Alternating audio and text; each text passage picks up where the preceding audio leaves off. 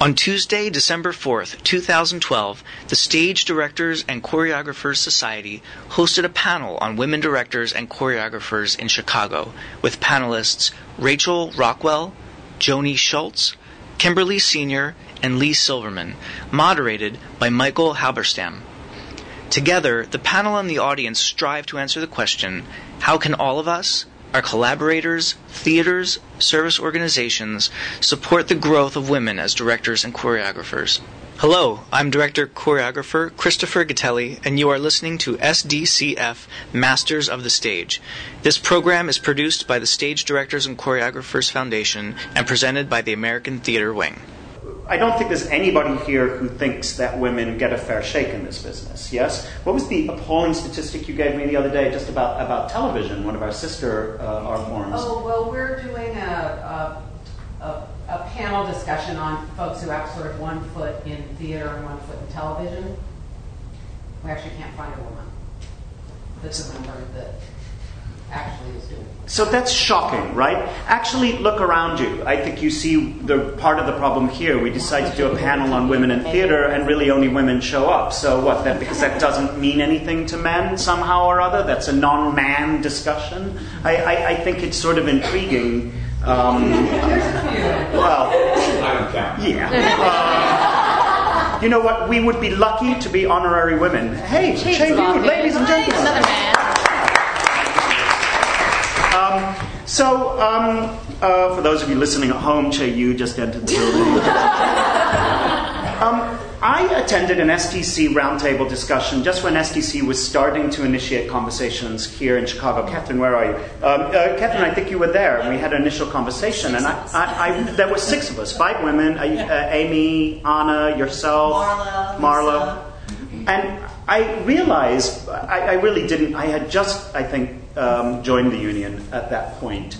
And as the conversation evolved, really I sort of took a back seat to it. I realized what a significant problem this was, finding voices for women in the theater, and that actually I was part of the problem. I don't think there was any kind of active misogynist intent on my part as an artist. I think I was articulating what I knew around me, which is essentially I was hiring people who looked and thought like me. So basically, I had a group of gay white men who were directing plays at my theater. And even though I think I'd made a fairly concerted effort to diversify my stage, I had not thought of women as being a part of that dialogue, and certainly not. Well, Kate Buckley directed many shows with Writers Theatre, but that is one woman over the course of our 15 or 16 years up till that point that we'd been engaged with dialoguing, and that's just not acceptable. So I then, as a result of that conversation, I became really aggressive about starting to follow the careers of women directors in this town and making sure that dialogues were started so that we could actually, the result of which has been, I've been coming to Joni's work, I've been coming to Rachel's work, and Kimberly just knocked yet another Chicago production out of the ballpark by doing a spectacular job with letters at Writers Theatre. So I think part of the answer for that we face, the challenge that we face, is how do we change the institutional thinking? And unfortunately, there are 4 people in the room who are 5 or 6 people in the room, actually, I think, who make up part of that institutional thinking right now. And so I challenge you all to go inside and look at what your own diversity record is in this regard, and why actually bringing women into your conversation should even be thought of as a diversity issue.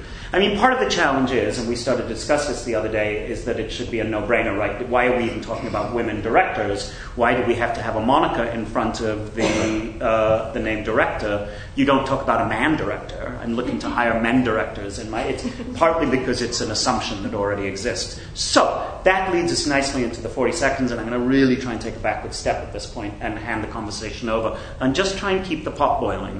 Caution, I tend to be a little bit of a rough moderator, so if you start burbling, I might come in to try and just sort of prompt the conversation along. I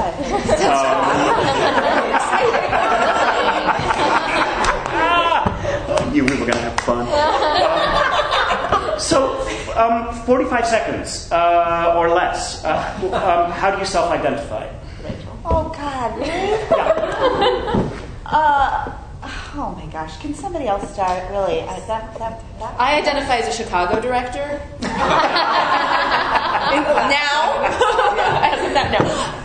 Yeah, it's a really hard question. Okay, fine, I'll go, because I knew the question ahead of time. Boo. That's why I turned it to Rachel first, and she was like, no!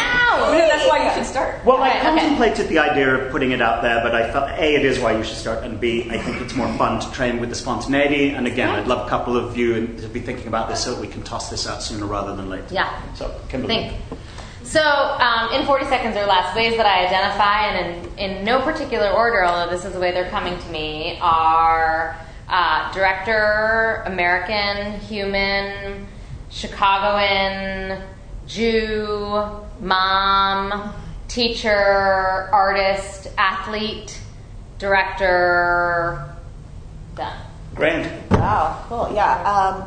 Mom, director, dancer, chef, student of world religions, and somebody who wishes they had time to read more. Wow.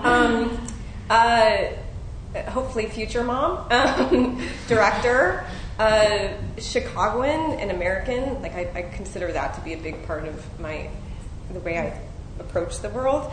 I actually do put woman in there. I don't educator.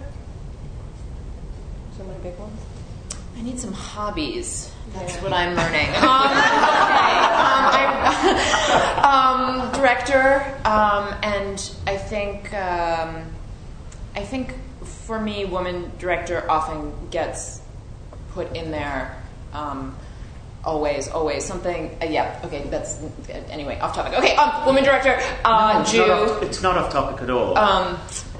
Let's see. Jew, lesbian, New Yorker. Grand. In need of a hobby. I'm sorry, but I don't know faces with names. Are you sitting in the order? That was what I should have done. No, we just Bless you. sitting. A bad moderator. Michael Hofstam, Artistic Director of Writers Theatre. Kimberly Senior. Rachel Rockwell. Joni Schultz. Lee Silverman. Thank you. And now you're on. You have to self-identify. Yeah, how do you self-identify? I'll give you a minute to think about it if somebody else wants to pop in. Anybody? Bueller, yes? Yeah, I guess for me, I identify myself as a director, a costume designer, a dancer, a barista, that's how I make my money, and as an artist. How many of you think about the notion? Were you about to? You look like you may be about. No. Okay, sorry. Would you like to try? Sure. Actor, literature aficionado,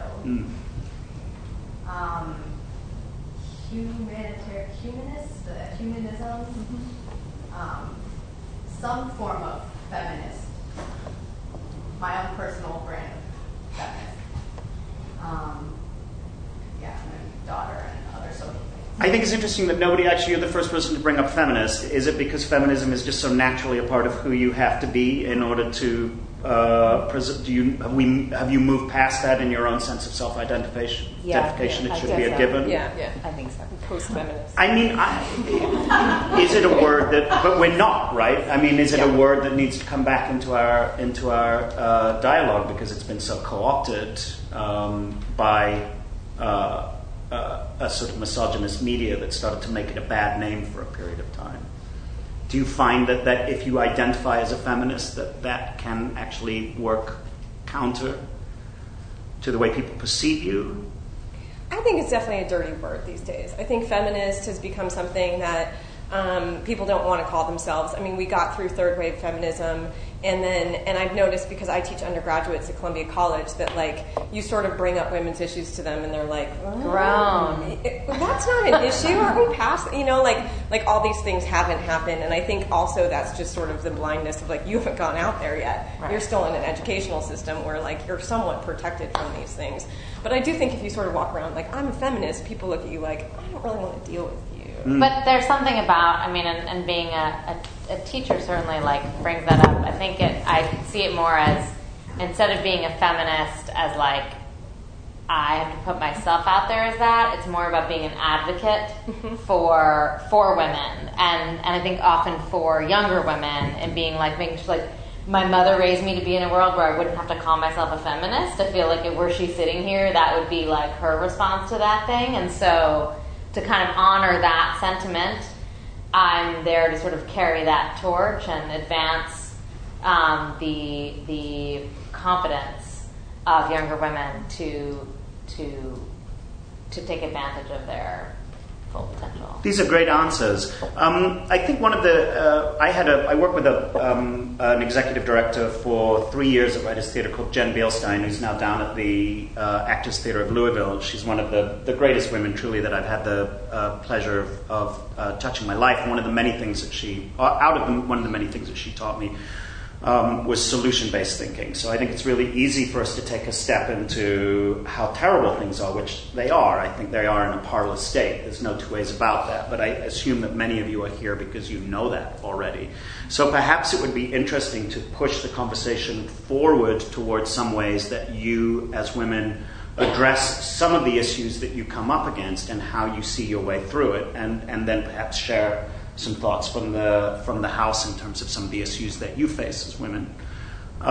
So one, I think, that's interesting, two of you identified, and one of you as potentially as a mom, and I know that we talked on the phone the other day about the notion that you sometimes find yourself, then suddenly that becomes an issue when you may be interviewing for jobs. So how is that a conversation that you move through when you start to encounter that in your life? Mom is a sort of a stoppage point for why you should be employed. You can't, and ridiculous that we should be having this conversation, but nevertheless. It actually did, and it's illegal, but it did come up in a conversation when I was interviewing for an RD production for a national tour that was Broadway bound. And the man, who's a very nice man, who also has kids, said to me, you know, how are you going to leave your kids? Like, are you going to be able to do this job? How are you going to be able to leave your kids? And I was like, look, I'm here. So it's really not your problem how I reconcile the decision that I need to make.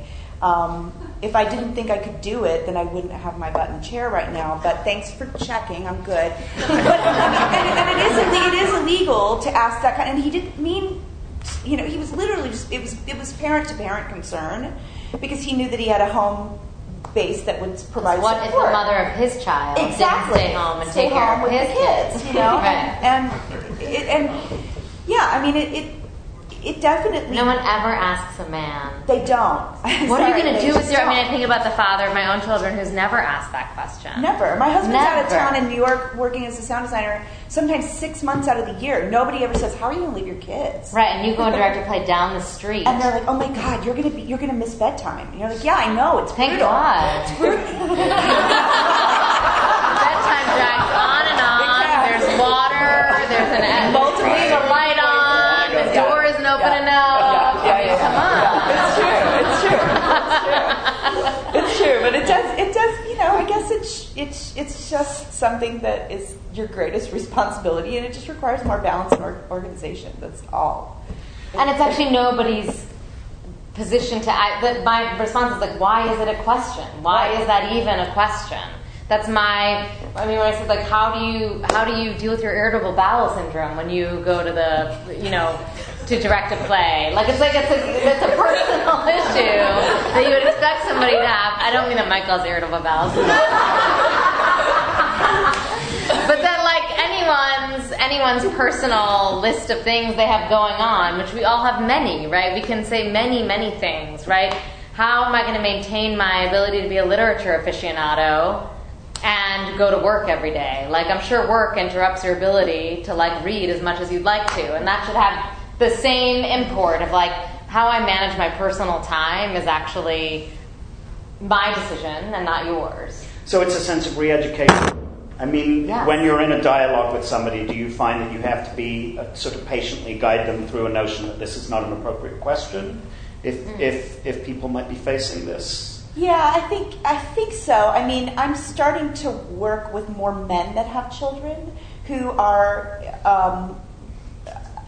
I was going to say enlightened, but that's as much of a judgment on them as anything. But who, are also striving daily to achieve balance. And so, yeah, you kind of just have to gently get around the subject. And most people that employ me now know me as a mom as much as a director. They know my son. My son comes to work. He's an incredibly cool human being, and he's great to have around.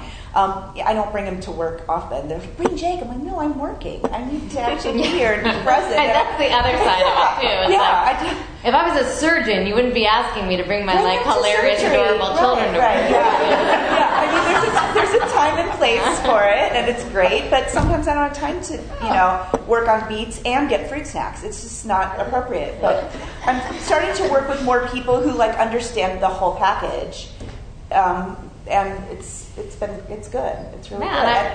And I think I'm also excited to be. I think part of it too is that I don't know that people ask female surgeons how they do their job and have children. Right. This is just my suspicion. I don't know any female surgeons, but that there's a sense of because what we do. I mean, it comes to the ethic of while you make plays for a living, you play pretend for a living, are you going to do that and not raise your children? Where I try to say what I do is about raising my children, and that what I try to actually incorporate the notion of this. Me being at work is still me being a mom, actually. Well, it's a fundamentally patriarchal question. I just because there is an assumption automatically that you don't understand what the challenges of your life are, and you need then a male to ask that question to, how are you going to navigate this complex issue? Yeah. Well, yeah, and are you going to be late because you have to take your kid to the doctor or to school, or is this going to affect your ability to perform here where we don't... And thank goodness I'm here to think of these challenges that you clearly haven't by... But I've never considered that. I know, it's amazing. Yeah. But I remember being... I had a stay-at-home mom who is amazing, and I respect and admire her for that, and also respecting and admiring my dad for going to work.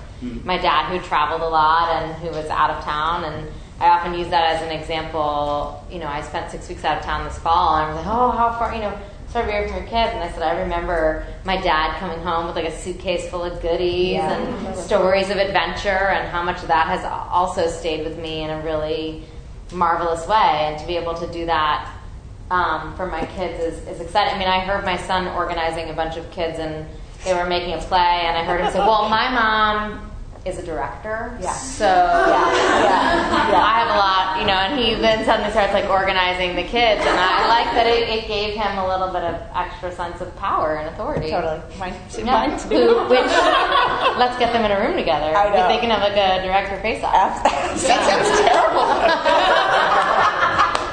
It's right. My daughter's there, and she's very happy to be bossed around by both of them. So it'll be good. I hope that I'm a role model for people who want to have families and pursue this business, because it's highly doable. It just means that you don't sleep ever. And, that's really what I didn't it sleep is. before I had kids. I didn't really either, actually. Yeah. So maybe it's just maybe it's a personality-driven thing, but it's a great addition to what I already do. I think it's made me more creative as a person. I'm way better at what I do now. Me too. Way better. Yep, absolutely.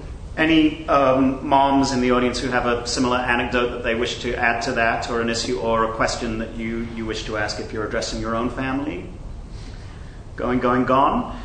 Yes, please. I absolutely. I'm in the same boat as you all, and I absolutely agree. Being a working professional for us, what your day job is and also doing our art and supporting our families it's a big juggling act, and you don't sleep much. And I think sometimes I feel like it also comes down to devaluing our art, weighting how important, when people look at what we do as actors, directors, choreographers, weighting the value of that over against the value of motherhood, and whereas men who, and I don't know, this may be a generalization, and I apologize for it, but maybe men in the industry are not, if they're a director or in a managing director position, perhaps that is weighted more valuable if they're doing it. But if we're, as mothers, are being a director, people look at it and say, yes, you're going to play. I think you being a mother is much more valuable. I'm missing the point. Are you saying men are... No, my point is... If men are what? If men are stay-at-home parents, that it's somehow... Well, no, I think sometimes if we're in a situation where we're applying for a position, a directorship position, and they're valuing whether... I take that back. Sometimes when we're in a conversation with individuals who ask what we do, yes, and you're gone every day to direct a show, and they're saying, "Oh, okay, you value doing theater, you value doing the arts." Oh, I see. Over being a mother, but to the common, maybe people not in the industry, they look at our industry. They don't. You're saying that there can be a value judgment. Yes, they're saying that for you to come to work and value being in the art over the motherhood. Well, this is yes, and I don't know an age-old challenge, right? Yes, and that's not just in this business. And I don't know that men maybe face that same. I don't think we do. No, I don't think so. Yeah. I was impressed this year. I'm just brand new at keeping a human alive, but I was surprised on a sort of like, I'm really inspired that you guys can do it, and I don't think I've quite found the balance yet. But I was surprised at two things. Just you want our business to be the one that is so forward-thinking and so wonderful, and I had no place to pump milk and no way to manage breaks properly, and I was like, wow, this is so surprising to me, because we're in the arts. Oh my God. I'm in the bathroom at the Marriott. Okay, so there's a magazine called Working Mother, which my mother subscribed me to, and just last night as I was going to bed, it was 100 top companies to work for being a mother, and I was very proud that many of them are in the Chicago area and in Illinois. Abbott Laboratories, a bunch of other places that I've never heard of, nor am I qualified to work for them. But they have things like, rooms of pumping, napping rooms.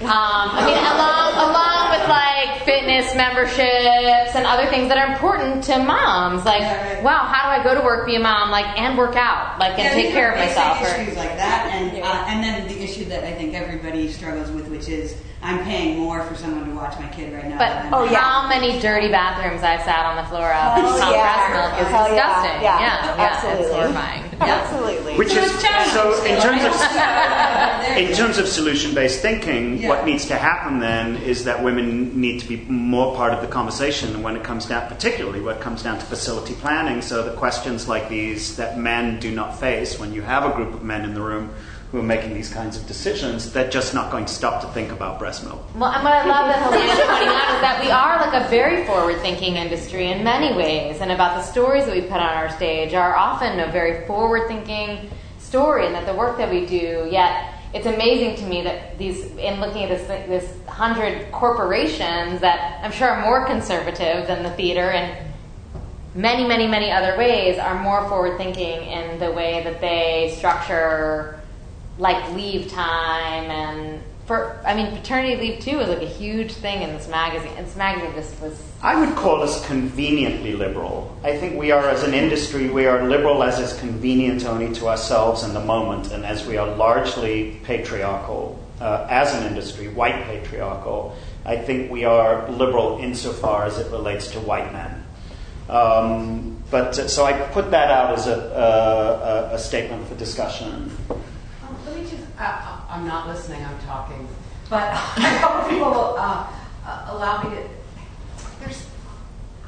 I'm a mom, 2 kids, it's extremely difficult, in fact it's virtually impossible, and I'm not a director, but I'm an executive director, and it's great, but it's actually only going to get harder. It's easy when they're little. It's a cake. It's hard when they're 16, looking you in the eye, and they can make a decision that can completely change the course of their life if you give them the wrong advice. But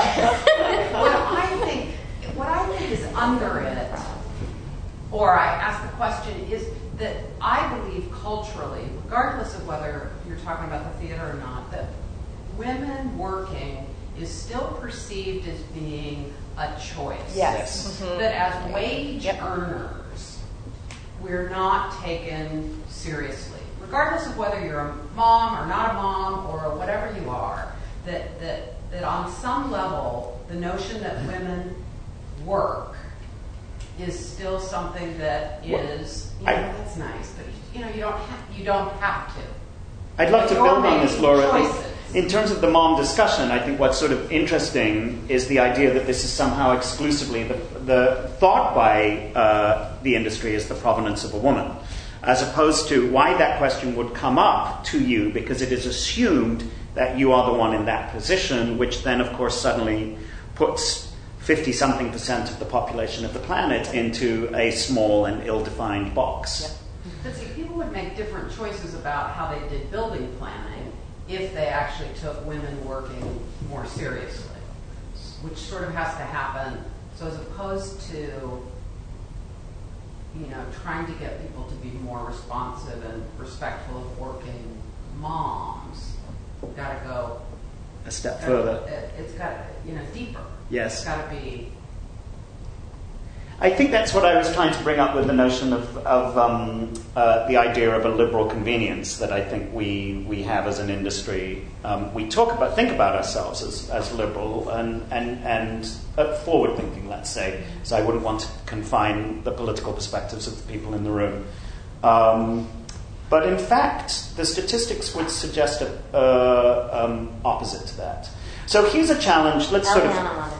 Oh, please. Well, I don't want to belabor the point because I think we've made it clear that women, mothers working are face a difficult perception from the rest of the world. But coincidentally, last night I happened to be having this almost same conversation, and I'm not a mother, but I happened to be talking with other women who were either contemplating having children from a variety of professions.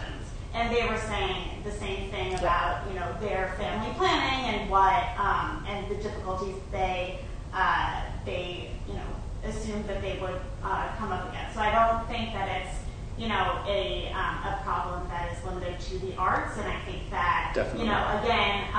It's a great opportunity for the arts to be that role model to the rest of the country and to the culture. It's just something that we really do have to do because you look at Marissa Mayer, CEO of Google.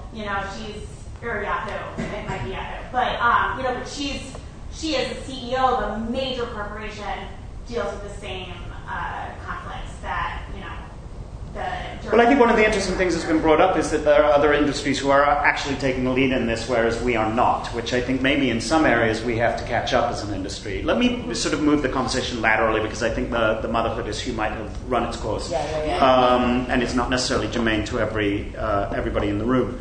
What about the issue of how projects come to you as women?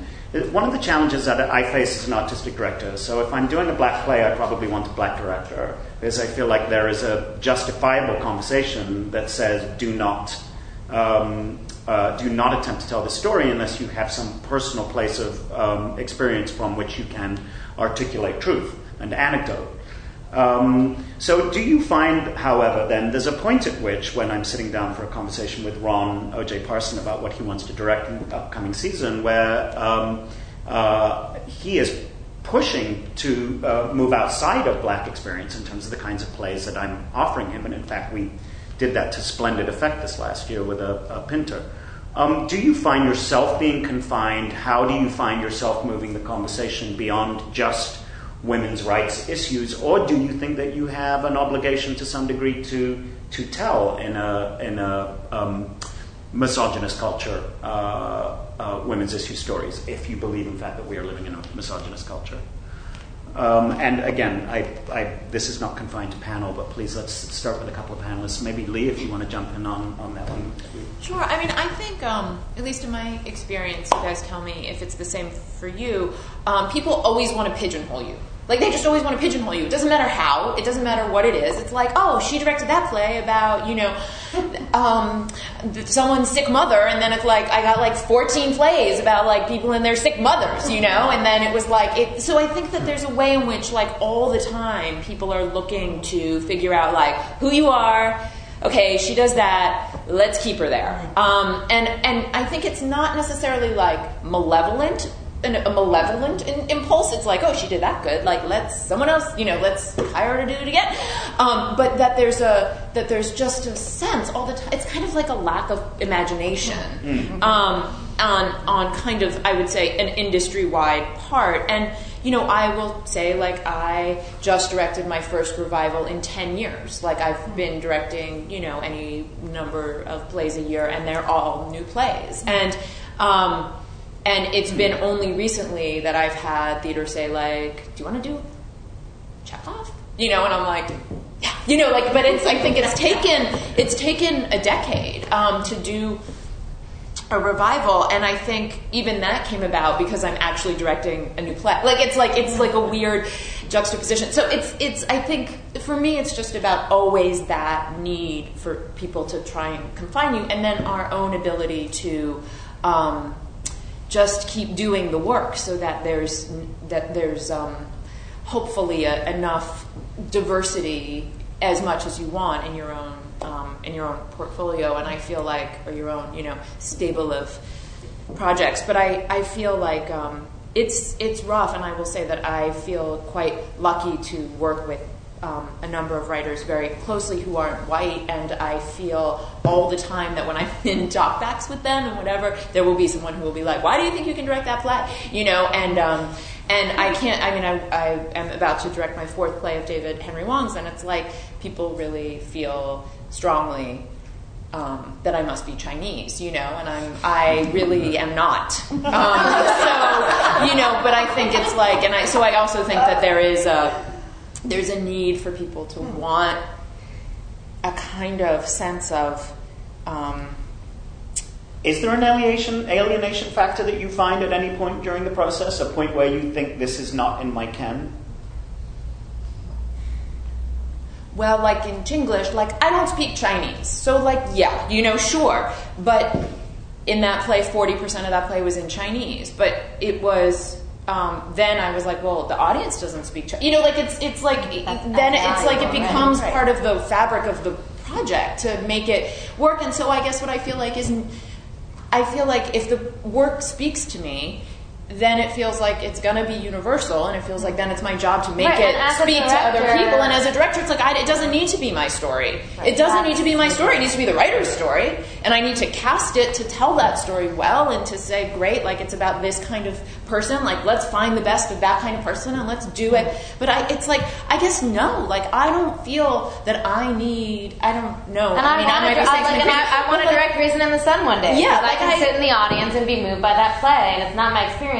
But I have the experience of having a family. Yeah. Like where do we key into that? And similarly, stories about women, I have not had every experience that every woman has had. Like, so that would be challenging for me to say that all plays by and about women are experiences that I've lived or had, that I would be more of an authority. I mean, just in the same way, like, you can direct female characters and not be a woman, and I can direct male character. I mean, you can even start there with just even the... But maybe one of the issues, and this is something that Laura brought up, I think, in our pre-chat, is the idea that when you're living in an unequal culture, that you need to bring a cultural identity to the surface when you're leading conversations, which therefore... partly the issue, I come back to the beginning question about identifying as a woman director. Right, but I think that's different. I mean, the playing field is not level. I mean, it's not level at all. So I think it's different, like, from our point of view in terms of as a director, as opposed to, do I feel like there's all kinds of people who don't get hired with the same frequency, and of all different races, and I feel like it is, and I think women get hired, but like, I think African American women, I think, Asian, I think there's so many other groups of women who continue to be, as hard as it is, like it gets harder and harder and harder the more that the race changes. And I just jumped in and interrupted you, but I guess I feel like, so from our point of view, like I feel like sure, but in the bigger picture, I feel like the playing field is not level. And so do I feel like an African American director should direct African American plays? Yes, but they should also be hired to direct other things. And so I do feel like there is kind of the, like, what the point of view of the personal director is, but then there's sort of the bigger industry problem, which is that I do feel like when that people of similar races are matched together because there's a sense of like that's all they can do, or that's what they should do, or they, this African American director should just do the August Wilson plays. We're not necessarily ready then for a panel of white male bitching about their inabilities to be able to direct August Wilson plays. No, but I feel that that's a passionate belief of some directors. Yeah. Michael, I mean, if we're going to go here. Yes, please. Go here and cross. Okay, yes. I so agree with that. And then there's something else that I've been seeing going on that I also agree with, because as a black female director, there are so many stories that I identify with and stories that I want to tell. And on a couple of occasions, I've gone in for pitch meetings and pitched some black female stories, and had these hirers go like, "Oh, that's a great idea. I totally want to do that play," and then to take that play and then give it to a white male to direct. Oh, really? Yeah, that's happened a couple times. But I don't think that those stories are necessarily only stories that I can tell. But I would say that a couple of times when I saw these stories told, I was like, you needed some help. I love Fiddler. Love it. Would love to direct Fiddler. I don't think I would not get any help. I don't think that I would not ask any Jews to make sure that I am getting the Sabbath right. Because I'm not going to put that on stage and not have it be respectful and correct. And I think in the same way that I think that there are opportunities for co-direction and collaboration when we're talking about these stories that we want to tell, that we identify with, that involve another culture other than our own. I think that's where there are opportunities for. Well, one of the complaints I know when Bart Shear directed an August Wilson play recently on Broadway, I heard sort of buzzing. Somebody said, "Well, the cast really had a lot to do with that production." I'm like, well, I would hope so. I mean, that sounds like he did a great job. I think maybe the issue is more one of opportunity, that there is not a lack of opportunity in this country for white male directors. Totally, and I agree. And I also feel like what you were just saying, it's like the thing is that it's like the thing about your idea being taken and given to somebody else happens all the time, right? Everybody, it's part of what being a director is. It's happened to us all. We all have that story, totally.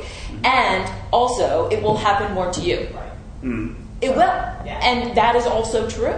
And I think it sucks, and that's what I mean about the level. It's not a level playing field, and so it's I feel like there's sort of this thing. I mean, I just to say one other thing about what you were talking about is that I felt like on Chinglish, I was fucking scared because I had so many Chinese consultants in there you would not believe. I was just because I didn't want to, and we just did this production of Golden Child, and it was I was just trying to tell you about this. It was I had these people come in and they did the whole thing and the banquet and this and that because the Sabbath, I was I don't, that's not my thing. I want to do this. And David was God, on the first production of this play, we didn't have anybody, and it was it was so interesting to me because I was oh, it's such a different, there is that thing, which is you have, I think you're right in terms of that impulse being there. Joni, you've done a lot of revivals, I would say, in Chicago in the last year or last few years, with particularly with a theater company like Red Twist, where you have a nice relationship going. How would you talk about how those conversations have gone? What your experience has been? Did you encounter any kind of initial resistances that you had to guide the artistic director through in order to doing the plays that I was doing? Ah. Actually, no. I mean, you said that, and I was thinking, I I've done a lot of really masculine plays. I've done a lot of plays that are just full of men. I've done some plays that are half in Spanish. I actually don't usually get hired to direct a chick play, which it's the pigeonhole thing. Yeah. I think that, there's a certain kind of play I was really good at doing when I first came out of school, and people were like, this is what you should keep doing. And there was even an article in Time Out about me, which was mostly like, she's so cute and little. How does she direct these dark masculine plays? It was like horribly offensive. Actually, that was my question. I was just translating that for you. Thank you. And actually, it's funny. I haven't gotten any resistance that way. It was actually the first workshop with the kid thing that I did with Sarah Gubbins, and she and I had done other plays together, and she was like really jazzed on me doing the workshop with it. She's like, but you eventually can't direct it because you're not gay enough. Like, you don't understand the lesbian thing enough. And I almost punched her in the face. And I was like, I might not be gay, but I know you. I don't know what it's like to be a lesbian, but I know you super well, and I know this play super well. So I think if you're going to run off and ditch me for a lesbian, go get Lee Silverman. She was like, Lee Silverman should direct this play. And I was like, Lee Silverman isn't here. And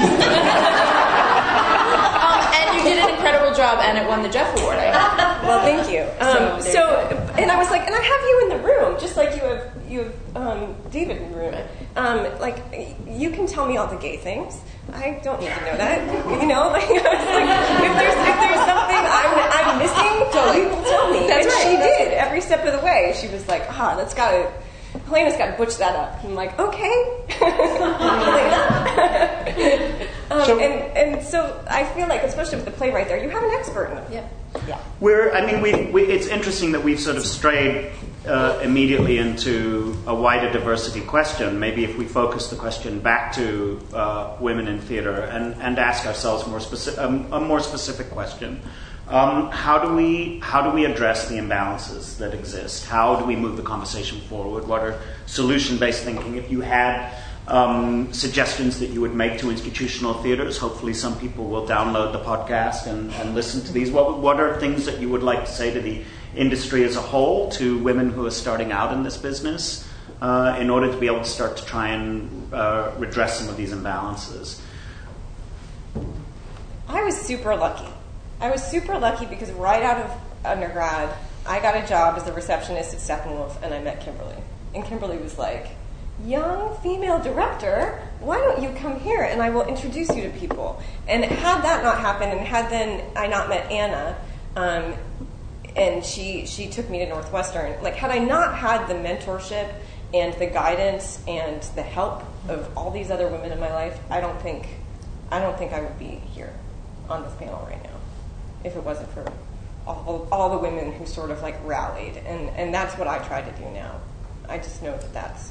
I had the opposite experience. I had no women guiding me at all. I can name the women directors that I worked with as an actor.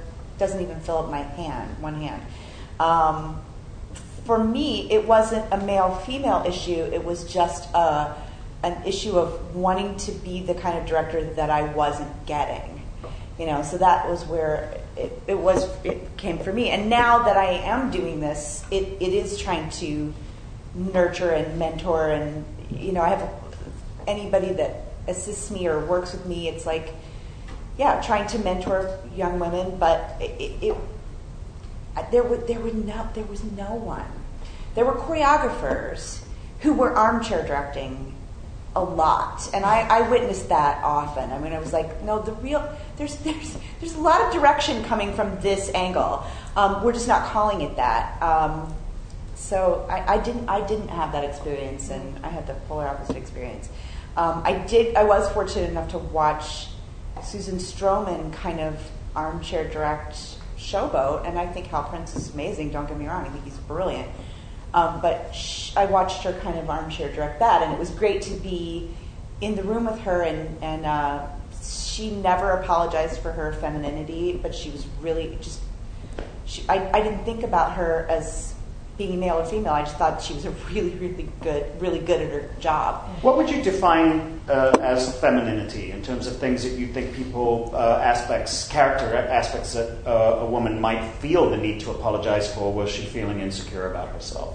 Nurturing, being really overtly nurturing in a room. I mean, people always attribute that to me being a mom, but it really is just the person that I am. I've always been that person.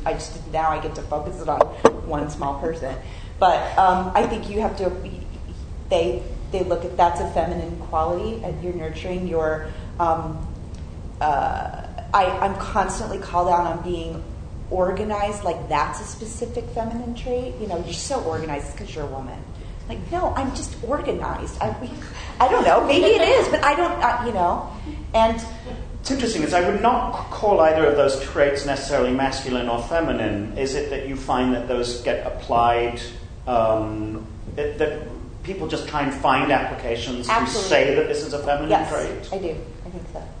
I do. So I think just the notion of apologizing for being a woman is just a sort of interesting statement for me in terms of like why you would have to apologize for being a woman. I think what we talked about is sort of the reverse, less the positive characteristics, but the negative things. That's maybe where I'm. I want to say one thing about it. I just want to rewind for 6 seconds. Jump in. Which is about, I also, like Rachel, had very few sort of females or males or anybody really ahead of me helping me out or nurturing my career in any way, which is why I've been just adamant about the careers of people who are just younger than me, but that the idea of being your own advocate and being able to know that you belong somewhere and that you deserve it, and being able to send Michael an email and say, I've been sitting in your audience for however many years, and I want to know you, and I want to know what you want to do with your theater, and I want to find a way that I can participate, and to know that, to trust your ownership of that. I feel like as a teacher, I meet many young men and young women, and I do find that men, generalization, on the whole, feel much more confident about asserting themselves in those situations, where women, we need to stop waiting to be invited, and that it's not offensive to you that someone's not inviting you. They're not discounting you by not inviting you. It's actually your job to show up and advocate for yourself. And I'm sure every person sitting here, and many of you sitting out here, know the circumstances where you have invited your own participation to great effect and where it has been most welcome. And so I think that I just wanted to rewind to that. No, I'm glad you did, because actually if I can transition for a second, I think, and hopefully, I know the setup with a light on stage makes it difficult, but please do feel free to participate. Yes, please. Yeah, I just wanted to sort of counterpoint that a little bit, and I also wanted to give a shout out to Kimberly, who's been a great advocate for me. And when I first got here, I sort of felt like the trajectory is to get in the door. Then I realized it's getting in the right doors, and then I realized there are a bunch of expectations after you get in the door, and that was actually the big shocker for me, was actually having opportunities and then sensing a little bit of a double standard in terms of how, a conversation with an artistic director would go. And again, it's not every artistic director, but an expectation that I might roll over or be easier to coerce into a decision, or that in pitching something that that somehow I was asking for something, where even I would actually be very bold and then would almost be punished, or there'd be a surprise at that boldness, and then I would feel a need to sort of backtrack and actually charm or be funny or something like that in order to make up ground for assertive. It's a generalization. Yeah. It's a general. No, I agree with you. I think what you're saying is really relevant, and it's a generalization that, but I think a true one that I think everybody in the room would probably agree with, and that is that when men are assertive, they are considered strong. It's a sign of strength, and when decisiveness and people, he's so great, he's so assertive. When women are assertive, the B word usually comes into play almost immediately. I was fascinated. Banana. I was fascinated during the Clinton-Obama primary how much anger and rage there was from people directed towards Hillary, regardless of their knowledge as to whether of her stance on policy or her candidacy. There was a sort of, she's a bitch! Like, she is? Did you have a bad dinner with her? What happened? Tell me about it. And Bill Maher, I remember addressing this, sort of saying this is just a sort of an irrational, emotional response that men sometimes have to, or culture, actually, it's not just men, unfortunately. Culture frequently has to assertive women. So how do you navigate that in your lives? I mean, when you're dealing with me, and you see my inappropriate response to your strength coming to the table, how do you find yourself responding to that? What kind of tricks do you employ in order to educate me to understand that you are not? I'm not sure we can educate you. What's that? We try to make you feel better. I mean, I'm saying this sort of generally. We don't try to educate you. We try to make you feel better so that we can just get the work done. Yes. And so that's what we do, and that's how we progress is by. Yeah. Well, I think that's a question that I Yeah, no, it's a great answer. For you in terms of like, what is the tightrope walk of self-advocacy, and then are there unspoken expectations once you get in the room, and how do you navigate that? I mean, how do you do both? Do you find yourself censoring yourself sometimes artistically in those conversations to try and find a different way, as you say, Laura, to put the focus onto the art, which is really the reason that we're all there, right? Anybody care to address that? Or back to the... Yes, please. Yeah, I think there's a and then fear involved. If you're in that kind of situation, you're speaking to the male in the higher position, perhaps trying to get work or whatever. But I think there's a fear. I mean, I think we all want to do a good thing. We all want to do a good job. We all want to get the job or whatever the situation is. And so, there's just, that's all I have to say, I guess, that there's some fear involved, that you're going to say the wrong thing, you're not going to get the job. And then be typed as difficult. Right. And we don't want to do that. We want to try to please everyone, or we want to try to say the right thing, or whatever. So, part of the challenge of moving through the system is it's almost like the questions that I'm asking here are such fundamentally core cultural challenges. It's like saying, how do we fix racism? I think there's just history. There's so much history involved in everything that we've talked about so far. I mean, we're little by little by little.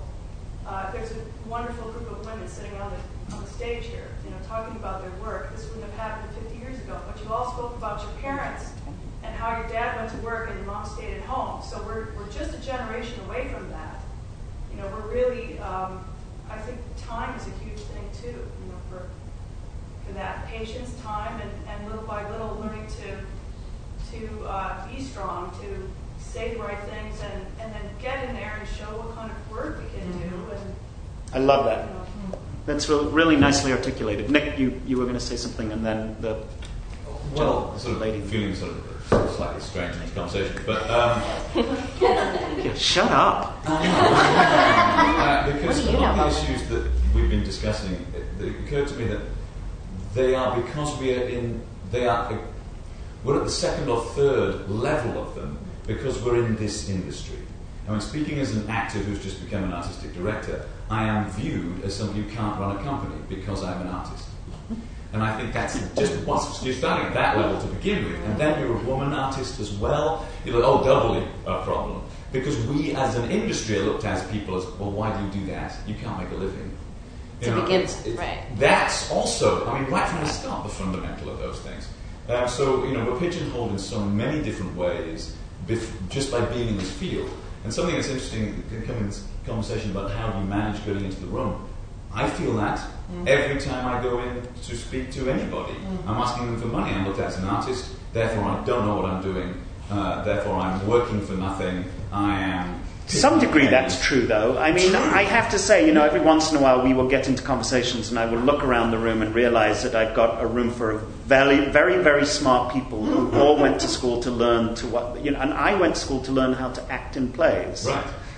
So I'm not sure I'm qualified necessarily to have an opinion about this marketing research study. You know, as all the stuff, AAR stuff is all about how actors and theatre professionals are actually the best time managers in their life. Mm-hmm. We work on deadlines better than anybody else does. Yes, we have the most uncompromising deadline in the world. So, you know, I mean, there are so many skills that we can bring to the table which we have ourselves disregarded for years as part of useful of management.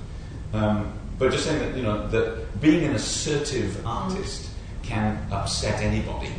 That's interesting. In the corporate world, because they just don't necessarily understand that it's important what you're talking about. Yeah, we usually make it sound really important because it is to us. I mean, it's true of any industry, and there's some people who want to speak, which is why I was hesitant. But that there's the sense of if someone in another field was as qualified as you are, Nick, they'd be making 3 times as much money and be 500 times more respected, whatever that means, right? Sure, that's true, and we all know that. But what I meant sort of about the advocacy earlier is this sense of we actually have to stop apologizing. And some of that is female and some of that is artist. But that, I remember speaking Aaron Posner, a fantastic director and wonderful guy who 10 years ago I sat in a bar with him in Washington, D.C. and I was like, I want your career. How do I get your career?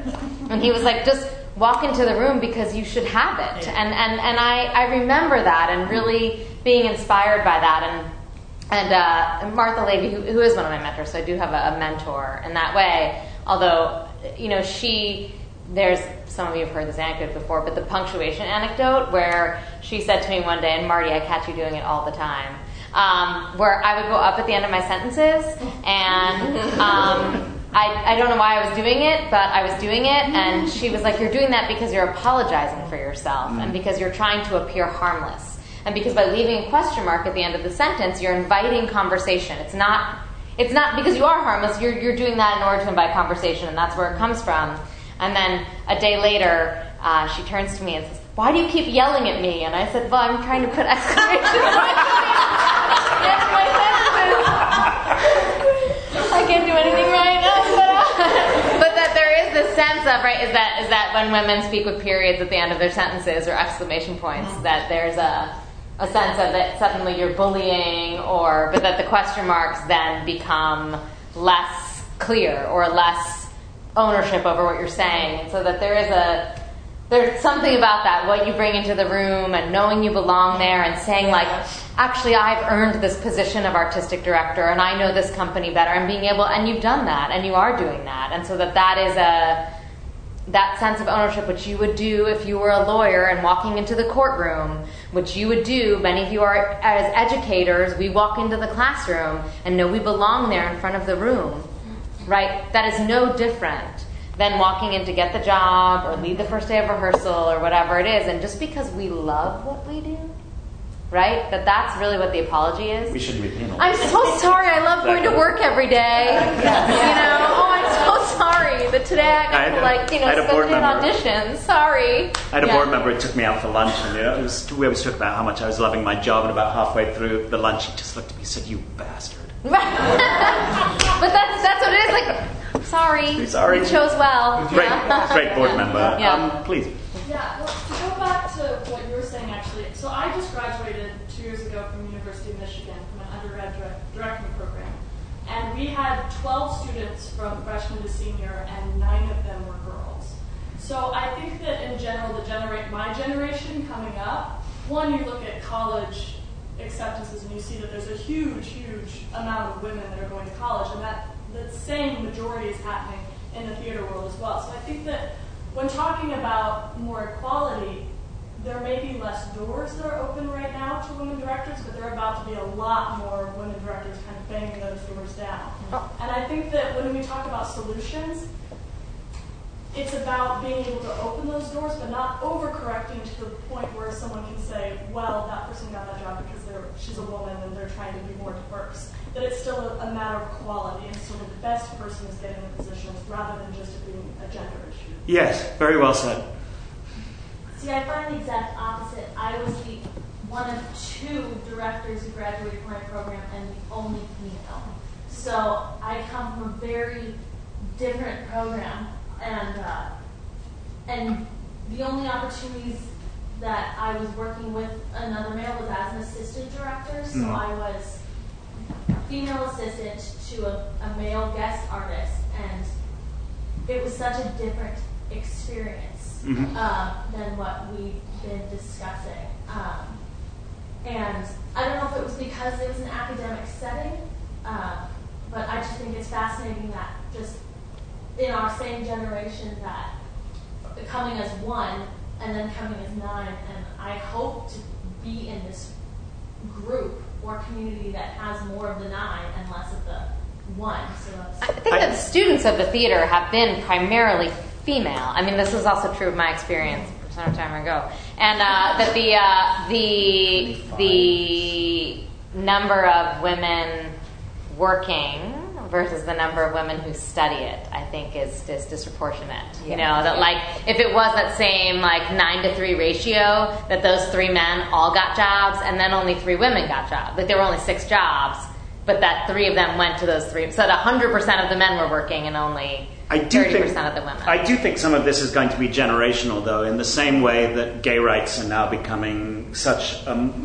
mean, just as evidenced by the recent election and the shifting tide of perception about gay equality on a national basis. I think it's partly because you've got a generation of kids who just coming out, who just don't see gender equality in that area in terms of sexuality as an issue. So I hope you're right, and I hope the conversation shifts to the point where people are being evaluated for the quality of their work. And I certainly wouldn't hire a director exclusively because I think that she or he brings a diverse angle to the conversation. It has to be a diverse angle to the conversation, and they're great.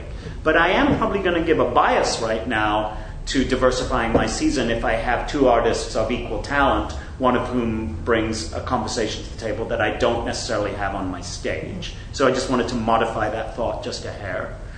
Please. There's been kind of an undercurrent through a lot of the comments over the last few minutes about, characteristics that are seen as feminine, or what, like the question at the end of the sentence and things like that. That are how a woman is perceived and all of that. And this is another area where I feel like I'm disappointed that as an industry we're not further ahead in that, because that's what we do. Like as theater artists, we are striving to get past those stereotypes and take a person that's on this page and not just make them a stereotype, but make them a nuanced, living, breathing person. And it's like we're better at seeing those nuances in these imaginary people than we are in seeing it in each other, in real people. Yeah, it's disappointing, isn't it? I would think also the same in academia, in terms of what you were just saying. The notion that you would think that academia would be further along, but I don't see academia as being a place where gender equality is particularly. I mean, my sister is a gender theorist. She actually identifies as Jack. I would call her my sister Oni, in that it's important for you to know what a vital influence she was on me as a child.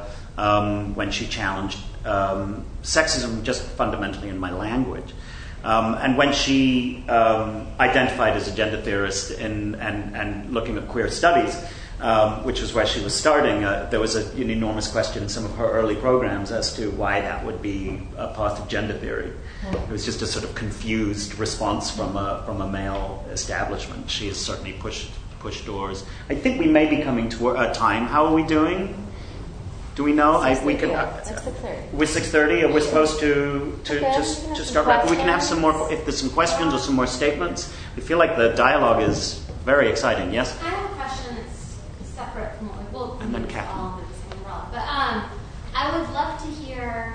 I'm not sure everyone's educational background, but I would love to hear about your different ways of like working your way from coming out of an undergrad program. That's great. And getting to where you are now, because I'm 31 now and very much at this point where I'm like, okay, so how much longer do I get to direct storefront theater?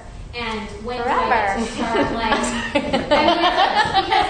because all these conversations are super interesting, especially about family and stuff, but I I'm not, making it rain. So I'm not going to have a family anytime soon. I'll do nothing. So I would love to hear each of your journeys and how you got there, because there are no breadcrumbs. That's a great question. Let's try and keep the answers focused, just because I wouldn't want to eat up the remaining 5 minutes, but I do think that's a great question. So Leah, let's go for it. Lee. Yeah. Well, I will just say that I feel like I made a pretty relatively conscious choice where I was like, I can't afford to have a family and do what I do. So I will just say that is a decision that I made, and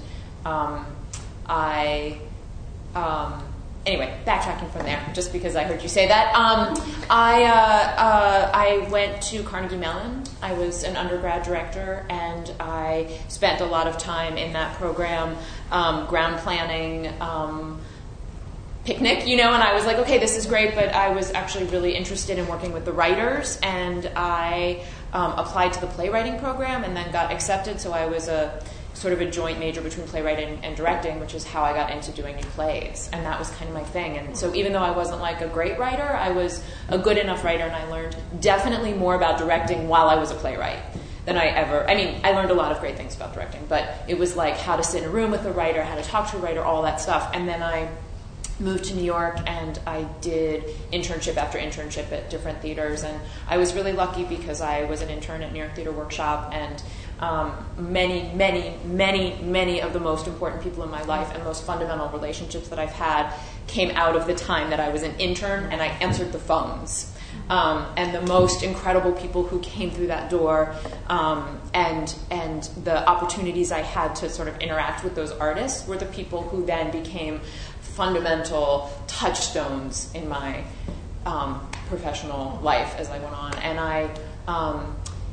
the thing that I will say is that I was extremely, extremely lucky at a very young age, and the thing that I feel like is, to me, the greatest secret is to just stay in it. Because what I feel like is that there is, the people that I went to school with, most of them don't do it anymore. And I think that there is a fundamental reality to feeling like it's never going to happen.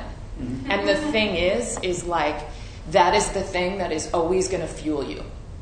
And so what I feel like is that, when I hear you say that, is just that, I don't know. I mean, I thought for many years, I'm going to go back to grad school, and I'm going to, because it's not going to happen, or it's not happening in the way that I want, or it's not happening in this way. And, I feel like that question is still, I'm like, well, maybe I should go back to school. I feel that's always the thing. And I feel like that's our lot, is to just, question all the time and to be totally dissatisfied and to feel completely panicked. And, I think it's kind of what we do.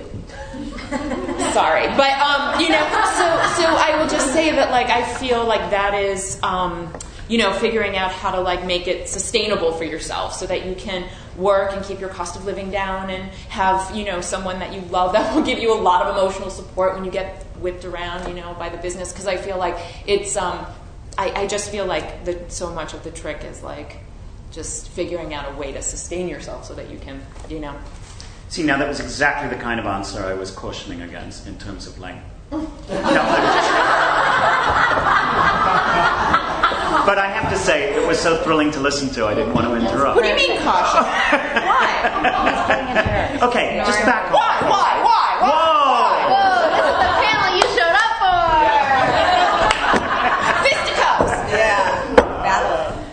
Jonah. I'm sort of, I guess, you know me. I'm sort of the new kid on the block here. I joined STC last month as a full member. Yay! And I mostly direct storefront theater, and we're just going to see how it goes. So, I was a receptionist at Steppenwolf and kind of worked my way into doing lots of things there during my 3 years there, and then I went to graduate school, and I think similarly, I wasn't an intern, but I was on the low totem pole, and I met everybody who's important to me at Steppenwolf. And all the relationships I have from there are the things that keep me going, for sure. That's a short answer. That was really good. She has more to say than I do. No. I went to the University of Evansville in Indiana. I was an acting major. I have been directing my whole life, whether I was actually the director or not. I can't separate myself from the way I look at work. I was probably a monumental pain in the ass as an actor. But I have to look, I look at the big picture, I always have. I was a choreographer. I think I became an accidental director. People just started hearing what I had to say when they really weren't asking my opinion, and then went, oh, maybe she does have something valuable to say. And it literally fell into my lap. It really did. And the thing I've noticed in the past, 8 years or so since I've been really doing this is that I haven't been orchestrating anything. Like, it was the first time in my life as a spiritual person that I kind of got out of the way and just wanted to see what would happen. And all those years that I manipulated and tried and wrote letters and knocked on doors, it wasn't happening because I feel like I was just, forcing things, and I got out of the way, and then all of these things started happening. So mine was a very unconventional route in that way. I was so fortunate. I've been in this business since I was 7 years old. So as a performer, and my parents are in the business too. So I've been around it my whole entire life. But it didn't really start happening until I stopped engineering it, and then it just happened, and I'm amazed by it every day that I get to do this. People pay me for it, and I get to actually say what I think now, and they want to hear my opinion. That was my journey. Kimberly? Yeah, it's a combo. The keeping at it, the working at Steppenwolf, and the trying to engineer pretty much sums up my life story. I went to college. I went to Connecticut College, a small private liberal arts college in Connecticut, where my parents refused to let me go to Carnegie Mellon or any sort of conservatory because they said, well, if you really want to be an actor, you need to study sociology and anthropology and do all these things. And I thank them every day for that. And my greatest classes were about ritual and anthropology and learning about other communities and sociology, and which I learned far more than I did in a lot of my acting classes. So I did that. They had a sort of limited theater program, which meant that I got to do a little bit of everything, which is where I discovered directing. And likely, I think I might still collect graduate school applications. You never know. Although now I vow that I'm going to go back for like zoology or like something totally different. But that there's I showed up for my internship at Steppenwolf Theater when they did not have a formal internship program, and their offices were like shoved into where the dressing rooms are now in the upstairs theater, and I had my suitcase and everything I owned in the back of my car, and they were like, what are you doing here? And I was like, I have an internship. And they said, we don't have an internship program. I said, but I have an internship. And my dad, who had like some friend who worked at Deloitte & Touche, that gives money to Steppenwolf, had like engineered something through their like director of development, who was out of town for the summer. And I was like, but I have an internship. But what I was going to say is I think that the thing that most marks my career in starting in that moment was this sense of tenacity and not necessarily engineering, but the like, okay, well, you might not have a program, but I come here with a bag of skills and a lot of energy, and I want to help, so what can I do? And the institution was in a time of flux, and I hung around. And after that summer, they started paying me minimum wage to park cars and photocopy programs, because that's what we did in the old days, and answer the antiquated phone system and pick ensemble members up from the airport. And I did that, and then they started an education program, and I was hanging around, so I got to start working on programming, and then I got to avenge that day and start an internship program there. And then when I didn't like working there full time anymore, they were like, well, what do you want to do? And you've just been hanging around. You have more institutional memory than like this chair. So, the sense of just kind of persisting in that way. But the other thing I did was start a theater company, which Joni also did in her history.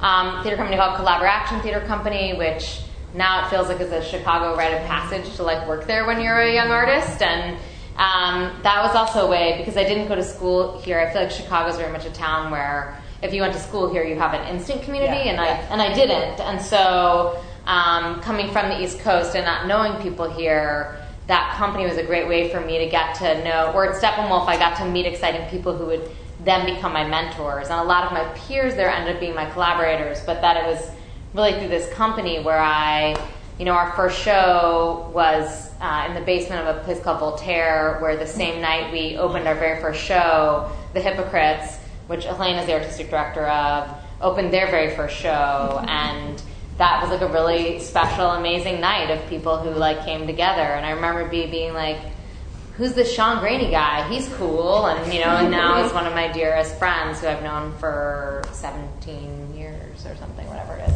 So 15 years. So that there's a sense of that every person you meet, everywhere you turn, there's like, you never know how you're going to end up. I'm so talk. Michael doesn't come into the story till much later. He's waiting for his introduction. I'd like to thank Joni and Rachel for following directions. We're sort of out-of-the-box thinkers, Michael. I don't know what to say. It's true. Actually, one of the great privileges of this hour and a half has been that we have four assertive, out-of-the-box thinkers on this stage who are clearly doing so in the trailblazing work that the four of you are gifting to the American theater scene. And I think we've been really very lucky to be in conversation with you. I think maybe as just a little wrap-up, I'd like to sort of pull us around to where we started from. The first thing I'd like to say is, I think you're absolutely right. Educating me is not your responsibility. I need to educate myself.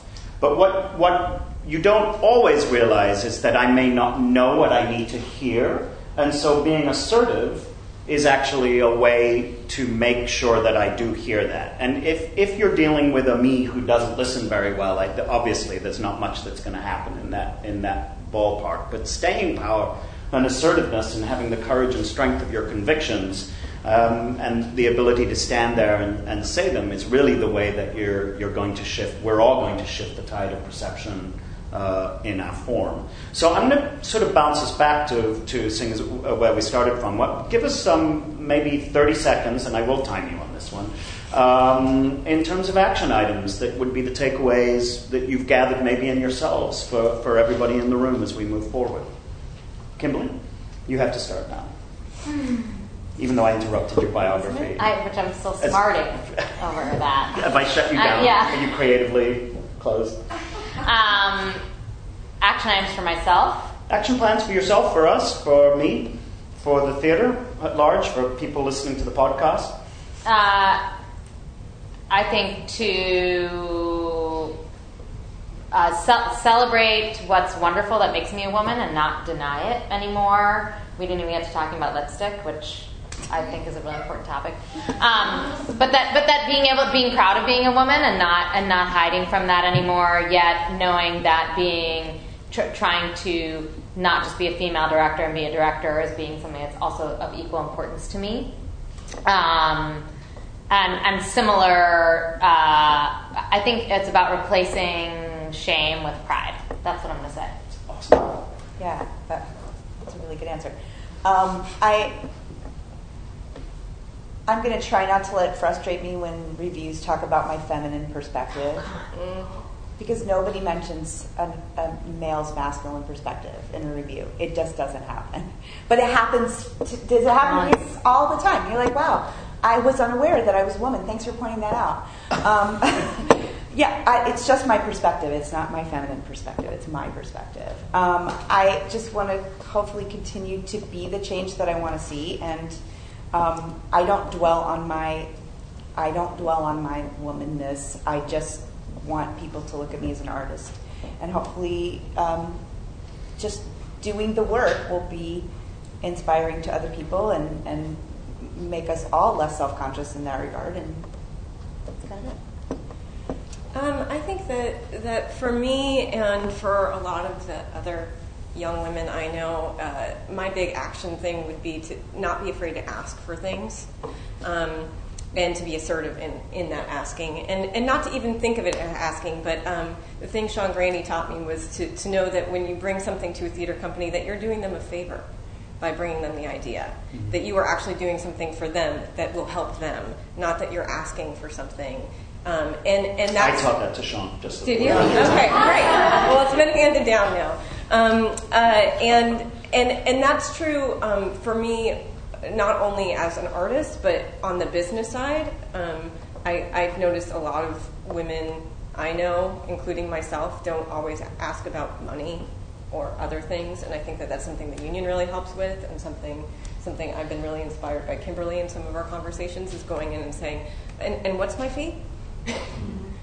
Gotta earn a living. Yeah. God, I don't know. I mean, I feel like it's our job to just make it about the work. And there's always just so much noise, whether it's because someone's saying you can't do it for whatever reason, whether they write it in the paper or they say it to your face or they say it behind your back. And I think that it's all of our jobs to just make it about the work. And I think that I